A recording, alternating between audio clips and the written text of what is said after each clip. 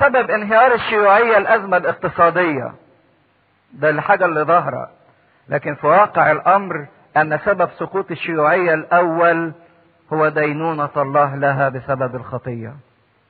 عشان كده كل إنسان مهما وصل لمجد والعظمة والقوة، ربنا بيسيبه يوصل زي ما هو عايز يوصل ويقول له مكن القوة جدا، لكن طول ما في خطية في حياة الإنسان ده سينهار ويقع تحت الدينونة. لكن بالرغم من هذا الله يقول للإنسان صالح هو الرب حصن للمتوكلين عليه. شيل الخطية، دخل ربنا في حياتك عشان لا تكون لك سقوط ولا يكون لك دينونة. ودي أهمية حرصنا باستمرار على وجود ربنا في حياتنا. يذكر عظماؤه، كانت أشور فيها عظماء كثيرين، سنحاريب وأشور بني بال اللي أخضعوا العالم واللي أذلوا العالم كله. لكن هؤلاء العظماء بالرغم من عظمتهم إلا أنهم يتعثرون في مشيهم، مجرد مشي مش جري، يتشنكلوا في خطوتهم بالرغم من عظمتهم، لكن أمور بسيطة جدا توقعهم. يسرعون إلى سورها وقد أقيمت المترسة. والتاريخ بيقول لنا ان نينوى كانت محاطة بسور عجيب جدا، سور ارتفاعه 50 قدم ودبل، يعني جزئين، سور وبعدين وراه سور تاني وبينهم خندق عمقه 145 قدم. تحصينات، مش بانيين سور واحد بس، لا دول عاملين سورين ورا بعض وبينهم خندق عشان محدش يقدر يقتحمهم. لكن بالرغم من هذا السور العظيم جدا المضاعف والامكانيات الشديدة والاستحكامات اللي هم عاملينها، بالرغم من كل اللي بيعمله الانسان من احتياطات ومن استحكامات عشان يأمن حياته ويتمتع ويتلذذ، سواء من مادة او من فلوس او من علاقات مع اشخاص او ارتباط باشخاص او برغم من كل هذه الاستحكامات جالهم الهلاك من طريق لا يعرفونه. النهر اللي كان موجود فيها والنهر اللي في يوم من الايام كان بيخدمها وبيرويها هو النهر اللي ضيعها لما فاض نهر دجلة واغرق المدينة.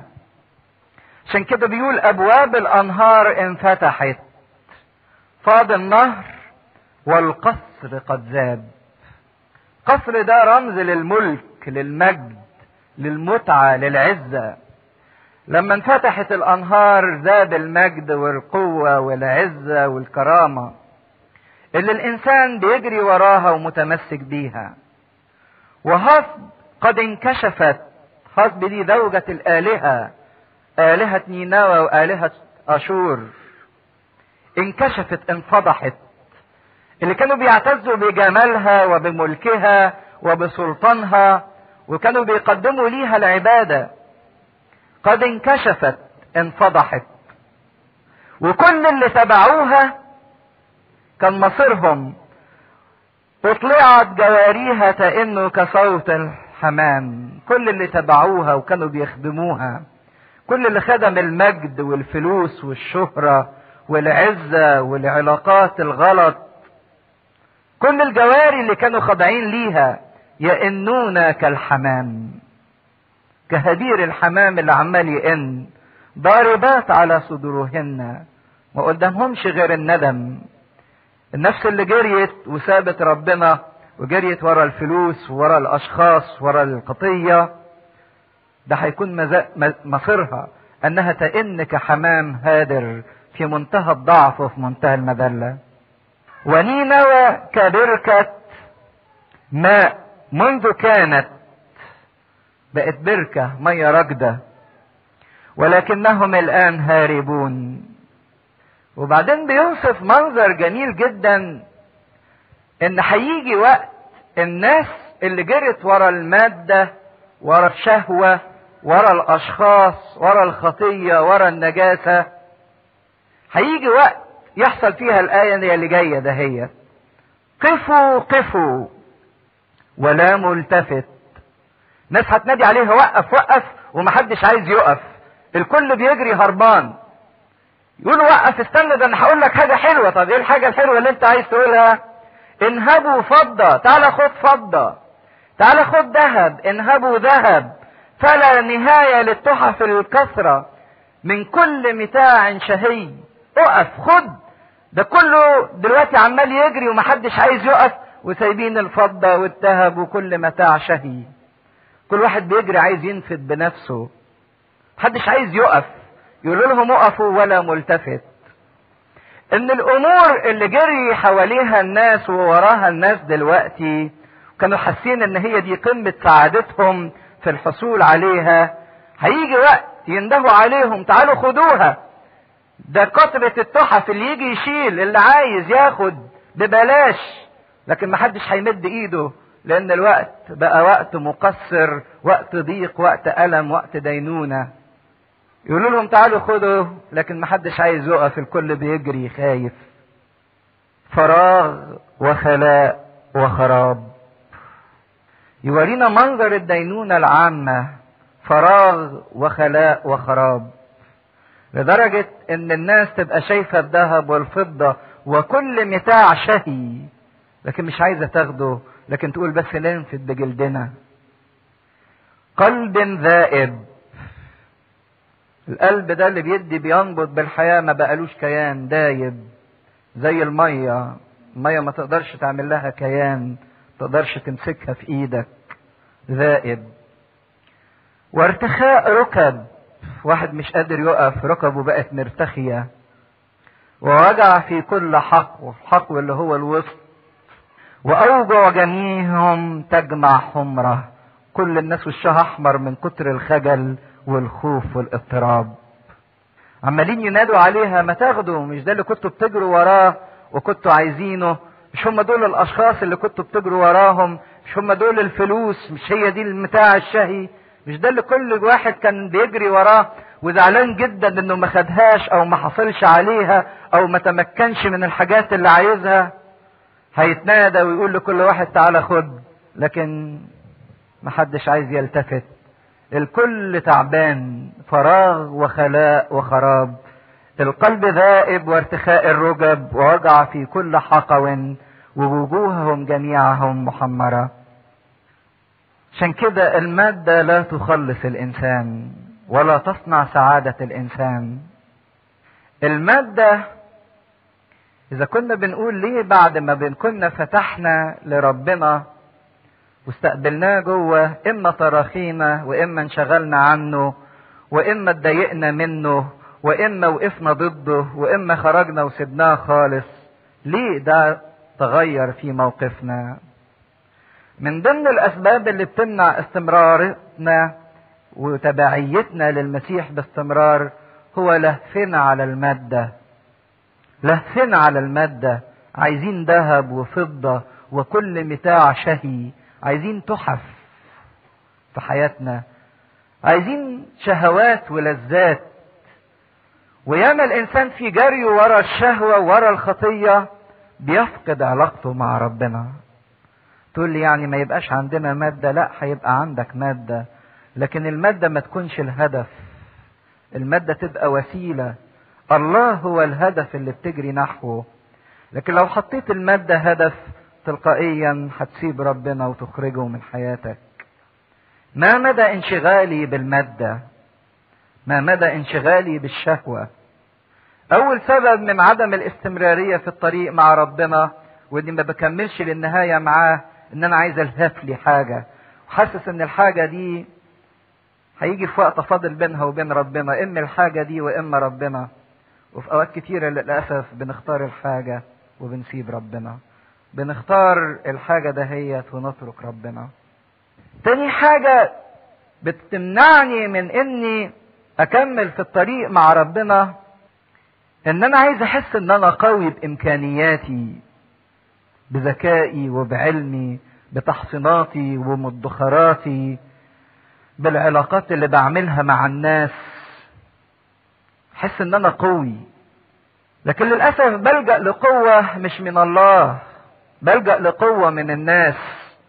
بلجأ لقوة من ذاتي، حط مركز كويس، شغلانة كويسة، ورصيد كويس، وعلاقات كويسة مع المسؤولين، تحس ان ده هو اللي يديني الامان ويديني القوة.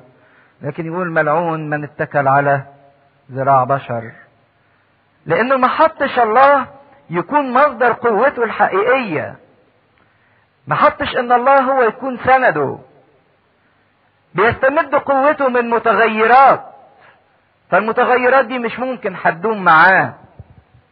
انسان بيجري ورا القوة بيضيع، وده اللي حصل في نينوى. نينوى لما حست بقوتها وباستحكاماتها 185,000 جندي استهزأ وقال لشعب ربنا نديكم 1000 فرس بس هاتوا اللي يركبوها ويحاربونا. حس بقوته، ان قوته من ذاته، برغم انه في يوم من الايام نينوى دي جلست في المسوح والرماد متذللة امام الرب، لكن دلوقتي بتقول انا غني وقد استغنيت. عشان كده بيقول له اين مأوى الاسود؟ راحوا فين الاسود؟ ومرعى اشبال الاسود، راحت فين القوة؟ حيث يمشي الاسد واللبوة وشبل الاسد وليس من يخوف. فين عظمة الاسود؟ واللي يعرف في التاريخ ان مملكة اشور كان ليها الرمز الاسد، لحد دلوقتي في متحف في برلين اسمه متحف البرجمون، اخذوا الحاجات اللي حصلوا منها من الحضارة الاشورية وحطينها في متحف البرجمون ده، هو اللي يروح يلاقي منظر عجيب قوي لاسد مجنح ليه جناحين وعاملين له وجه انسان، وفي نفس الوقت عاملين له جسد طور. تركيبة عجيبة كده، يعني يجمع بين الاسد والانسان والطور والنسر. اصل الحاجات دي رمز القوة، يعني الطور ده رمز الاحتمال، الاسد ده رمز الايه؟ القوة، الانسان ده رمز الذكاء والحكمة والعقل، والنسر ده رمز السرعة والطيران. قوة جبارة سريعة بعقل حكيم، دي كانت الحضارة الاشورية، فكان رمزهم الاسد ده. فبيقول الاسد ده راح فين؟ اللي كان ماشي هو ومراته وابنه ومحدش بيخوفهم، راحوا فين دلوقتي؟ الاسد المفترس لحاجة جراءه، لما يشوف ابنه الجرو بتاعه جعان يروح يفترس له فريسة، وخانق لاجل لبواته ويخنق فريسة عشان مراته، حتى ملا مغارته وفرائس ومآويه مفترسات. ملا المغارة بتاعته من الفرائس، والمكان اللي بينام فيه من المفترسات، يعني ملا خزن كويس قوي. ده رمز الانسان اللي خزن كويس جدا فرائس وغنائم وحطها جوه في اوضه النوم بتاعته. راح فين اللي مش بس عنده قوة لكن كمان عنده سبورت، مخزن حاجات كتيرة لحياته عشان يضمنها؟ يقول له ها انا عليك يقول رب الجنود. بيكلم نينوى، لا بالرغم من الاستحكامات اللي انت عملتيها لنفسك، تيجي ايه قدام ان انا اقف ضدك؟ ها انا عليك يقول رب الجنود. ما اصعب ان الانسان يقف ضد الله. ومين هو الله ده؟ يسمي نفسه ايه؟ رب الجنود، اللي عنده كل الايه؟ المقدرة والقوة.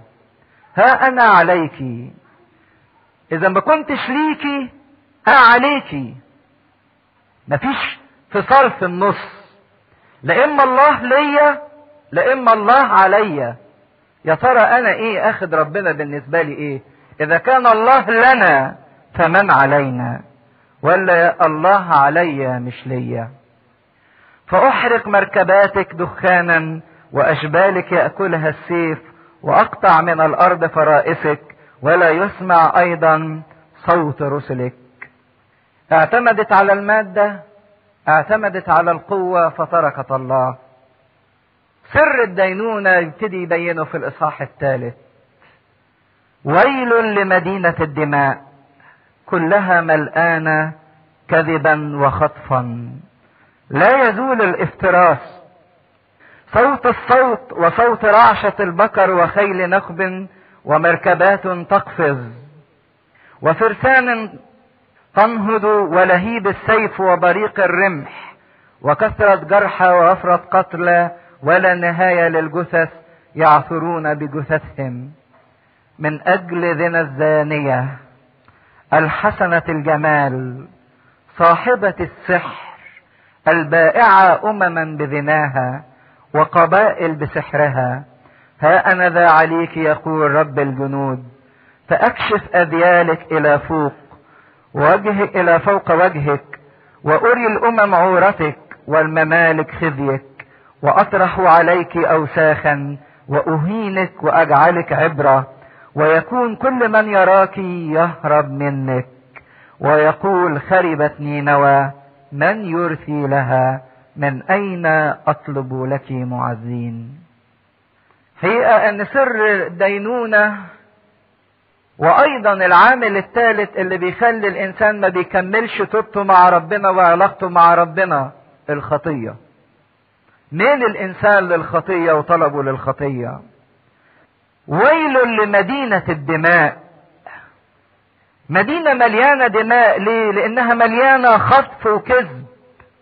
هي الناس بتخطف من بعضيها ليه وبتكذب ليه وبتموت بعض ليه؟ كله من أجل الخطية، من أجل أن كل واحد عايز يلهف لنفسه. كل الصراعات اللي موجودة بين الناس من أجل أن كل واحد عايز يلهف يخطف، يلجأ للكذب ويلجأ للقتل ويلجأ للصراعات. وقد يكون القتل غير مادي، قد يكون قتل معنوي، يعني ممكن ندوس على واحد على مشاعره وعلى كرامته وعلى شرفه وعلى إمكانياته من أجل ذاتي.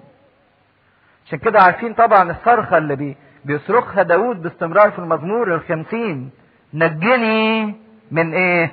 من الدماء يا الله إلى خلاصي. الخطية هي اللي خلت الإنسان يوصل للحالة دهيت، كلها ملقانة، مفيش حتة في نينوى إلا واتملت خطية وشر. نينوى اللي كانت في يوم من الأيام تايبة وجالسة في المسوح والرماد بتتمتع بشفقة الله ورحمة الله، لما سابت نفسيها اتملت بالخطية، كل حتة فيها بقت خطية.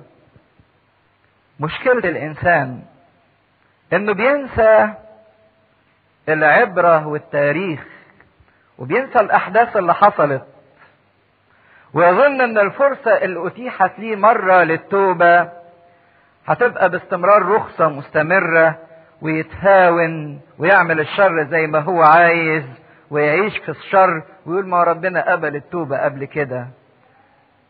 استغل شفقة الله استغلال خاطئ، واستغل توبته اللي عملها مرة قبل كده كرخصة بعد كده انه يعيش في الخطية باستمرار ويقول ربنا هيغفر لي ويسامحني، وهو قال قبل كده بعد 40 يوم تنقلب المدينة وما انقلبتش. خد رخصة غلط، عشان كده بس لقى حياته ملقانة بالخطية، كلها ملقانة كذب واختطاف. لا يزول الافتراس، كل واحد عايز يفترس الآخر، يفترس مكانه، يفترس كرامته، يفترس إمكانياته، يفترس جسده. صوت الصوت وصوت رعشة البقر وخيل تخب ومركبات تقفز وفرسان تنهض ولهيب السيف وبريق الرمح. لازم اللي عاشوا بالقتل وبالدماء فعل الإنسان يرتد عليه، من أخذ بالسيف يؤخذ. الخطايا اللي ملت الإنسان هي الخطايا اللي هتدين الإنسان وتدمره. كثرة جرحى ووفرة قتلى ولا نهاية للجثث، يعثرون بجثثهم، يمشي يتشنكل في الجثث. الخطية مش بس الخطف والكذب والافتراس، لكن من أجل زنا الزانية الحسنة الجمال صاحبة السحر البائعة بزناها وقبائل بسحرها.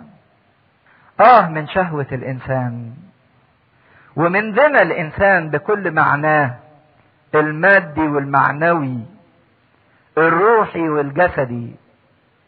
النفس اللي عمالة تجمل في نفسها من اجل الزنا ومن اجل الشهوة، حسنة الجمال، منظرها حلو، لكن للأسف مليانة زنا، مليانة شهوة، مليانة خيانة، مليانة خديعة. يا خسارة نينوى اللي جلست في المسوح والرماد، لكن ابتدت تهتم بجمالها وبذاتها وبأنانيتها وبشهوتها، فامتلأت زنا. ها أنا ذا عليك يقول رب الجنود، وبيكرر لها نفس الكلمة. انت بتتجملي وبتتزيني وعمالة تجملي في نفسك، اكشف اذيالك الى فوق وجهك وعريكي افضحك، فيرى الامم عورتك والممالك خزيك. تبان النفس على حقيقتها مفضوحة. صاحبة السحر البائعة امما بذناها، بتسحر اللي حولها، بتخلب عقلهم، لكن لما يشوفوها مفضوحة ومكشوفة وعريانة يعرفوها على حقيقتها. وأطرح عليك أوساخا وأهينك وأجعلك عبرة، لدرجة إن كل من يراك يهرب منك ويقول خربت نينوى، من يرثي لها؟ مين اللي يعيط عليها؟ من أين أطلب لك معزين؟ سؤالين، مين اللي يبكي عليها ومين اللي يعزيها؟ ما تلاقيش حد. دي اللي اشترت بالزنا بتاعها وامتلكتهم، يجي لها وقت مش لاقيه حد حواليها. ياما ناس باعت المسيح من اجل ماديات ومن اجل اشخاص ومن اجل خطايا، لكن بعد شويه تيجي تدور على اللي باعت المسيح من اجله، لا يقدر اللي باعت المسيح من اجله يديها تعزية او يبكي عليها.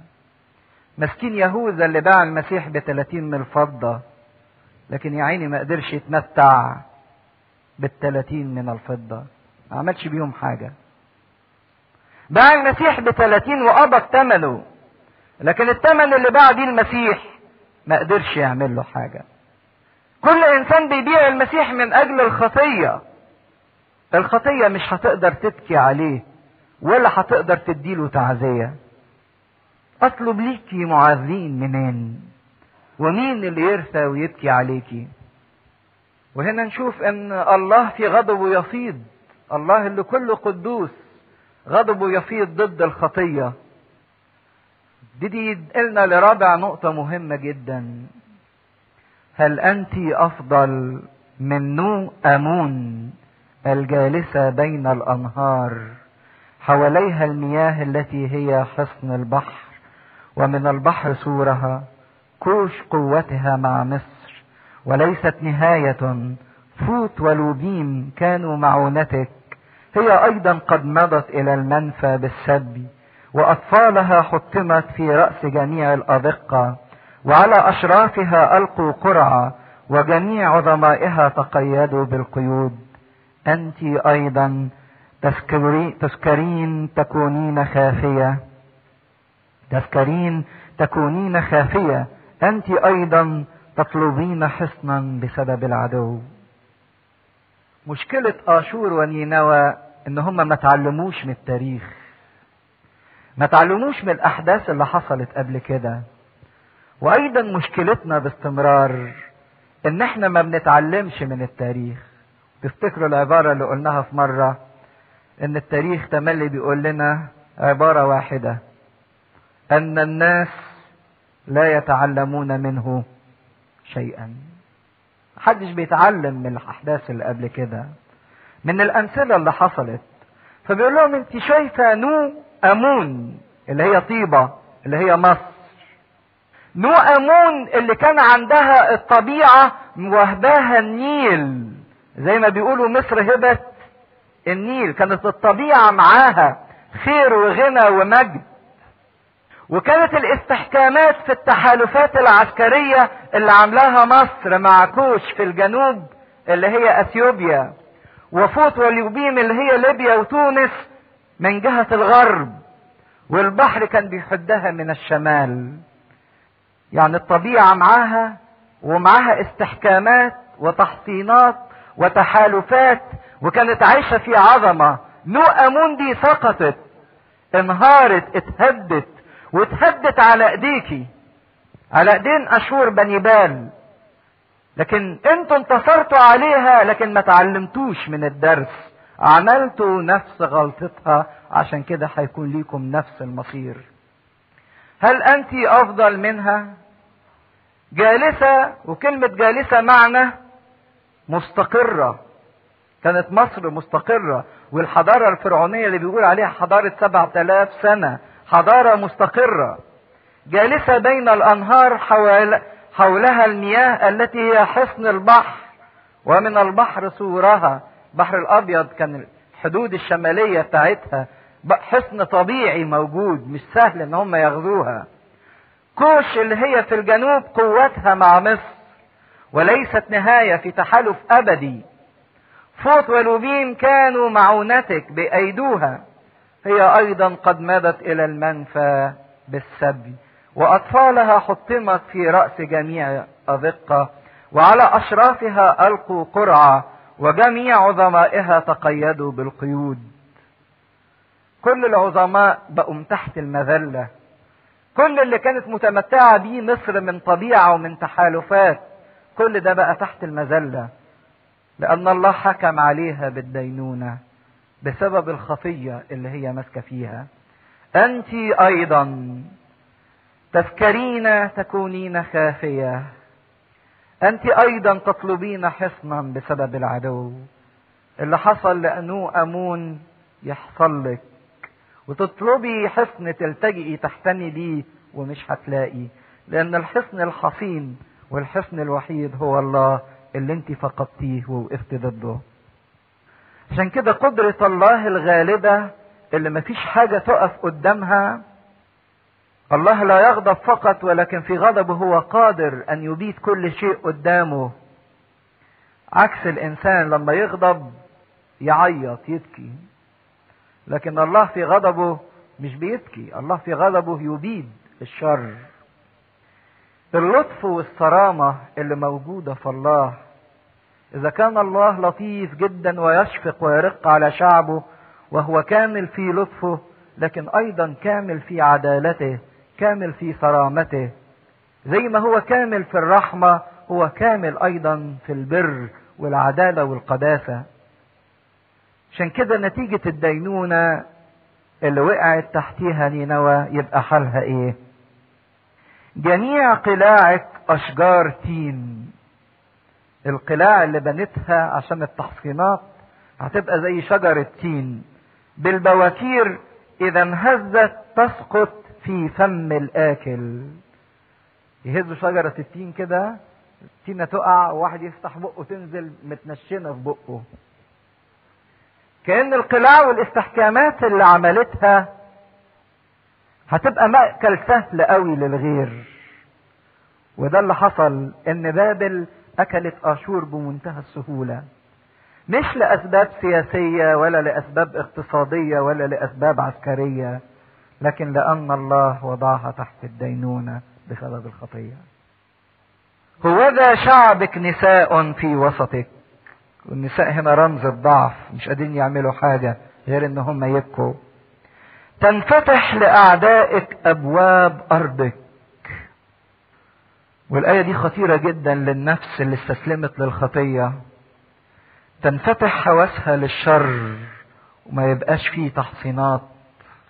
لكن شوفوا النفس أورشليم، الرب قوى مغاليق أبوابك.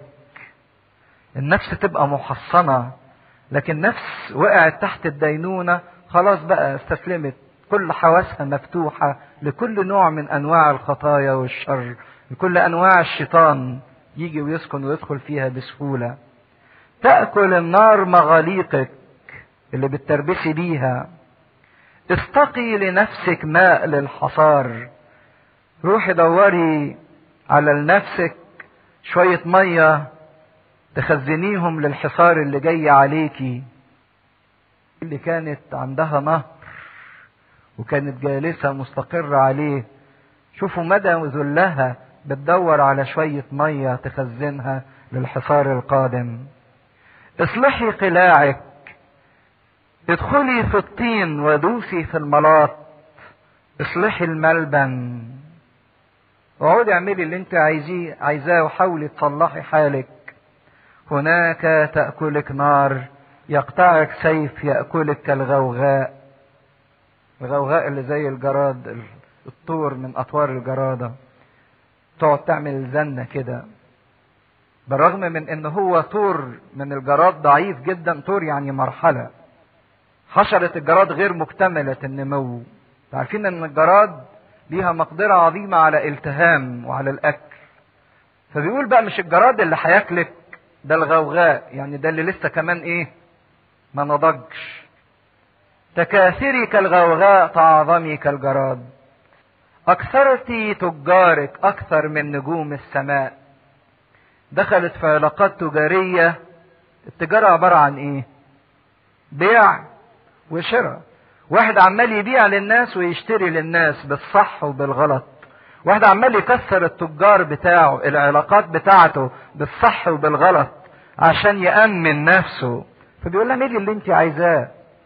تجري وبيعي واشتري وحصني وابني واعملي. اكثر من نجوم السماء. الغوغاء جنحت وطارت. رؤسائك كالجراد، وولاتك كحرجلة الجراد الحل على الجدران في يوم البرد. تشرق الشمس فتطير ولا يعرف مكانها اين هو.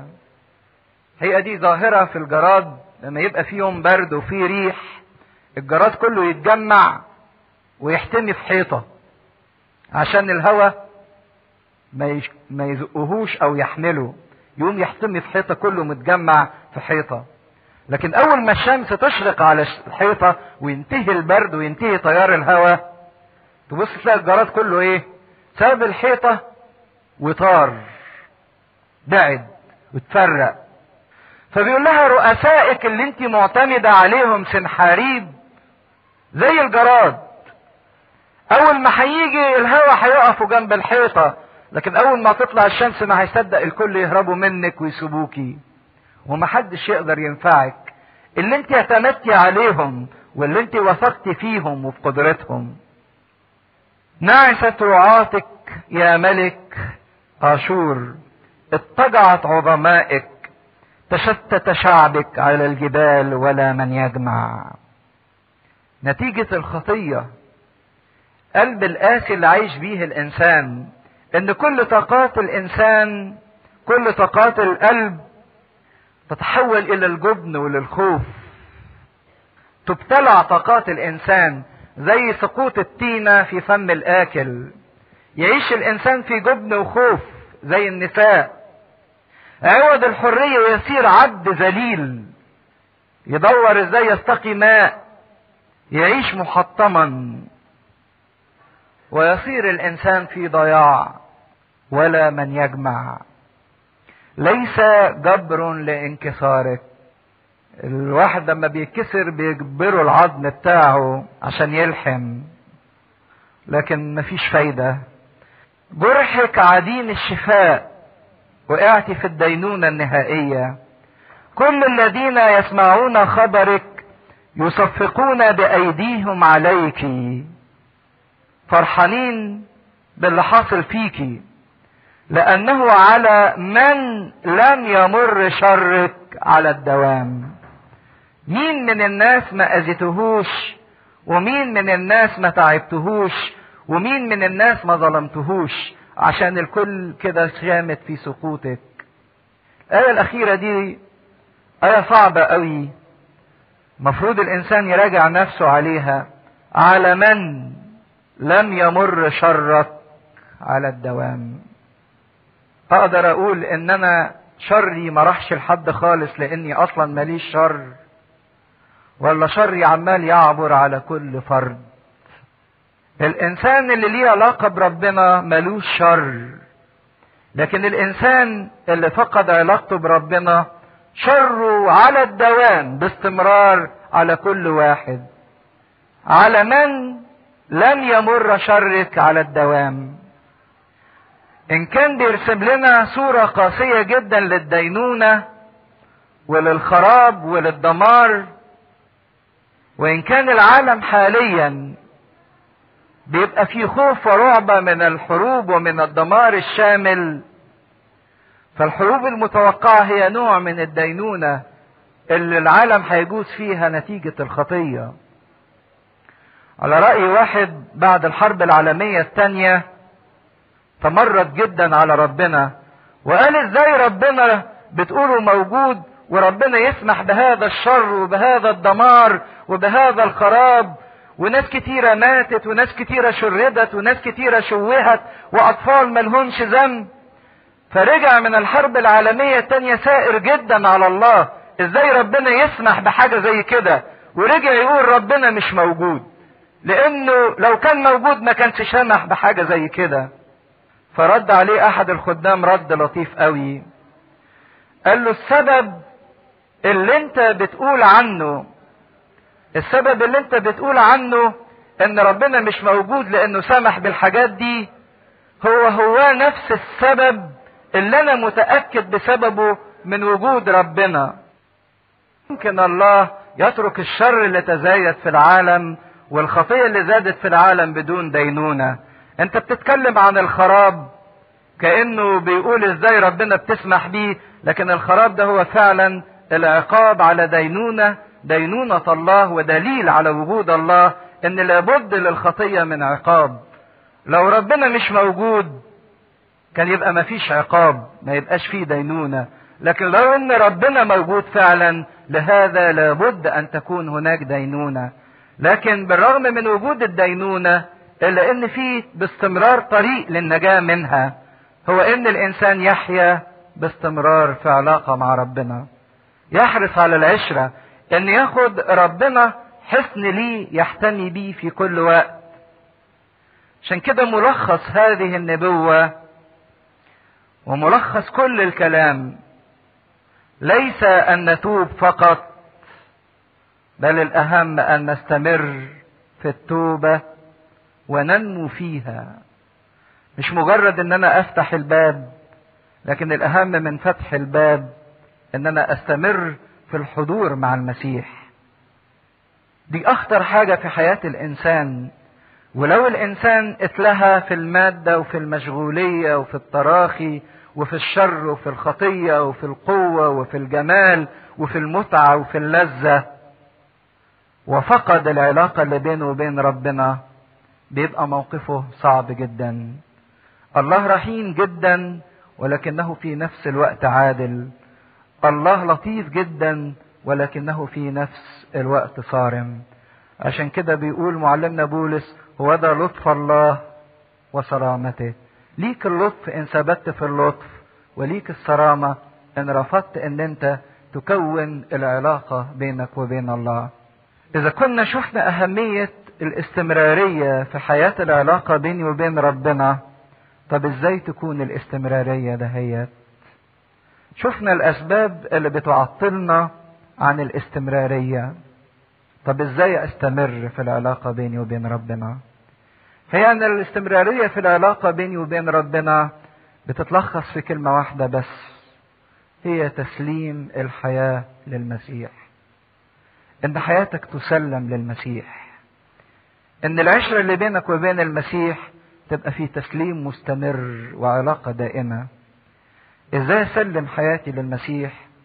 ده الكتاب اللي هيتوزع علينا دلوقتي، وهناخد فترة راحة لمدة نص ساعة، وبعد كده خلوة تانية لمدة نص ساعة، وهنتجمع هنا الساعة 4:30 ونتوزع مجموعات عشان نناقش الكتاب ده. هو الخلوة النص ساعة هتقروا فيها الكتاب، والكتاب ده عبارة عن نبذة صغيرة جدا لقدس أبونا متى بعنوان تسليم الحياة للمسيح. رسالة حياة لمن يطلب الحياة. رسالة حياة لمن يطلب الحياة. اللي عايز لنفسه حياة دايمة ما توصلش لفراغ وخراب ولدمار ولدينونة. ازاي اسلم الحياة للمسيح؟ فكل واحد ياخد الكتاب ده وهو خارج، تقدروا تستريحوا نص ساعة وفي نص ساعة تانية تتقري الكتاب، وهنتقسم لعدة مجموعات.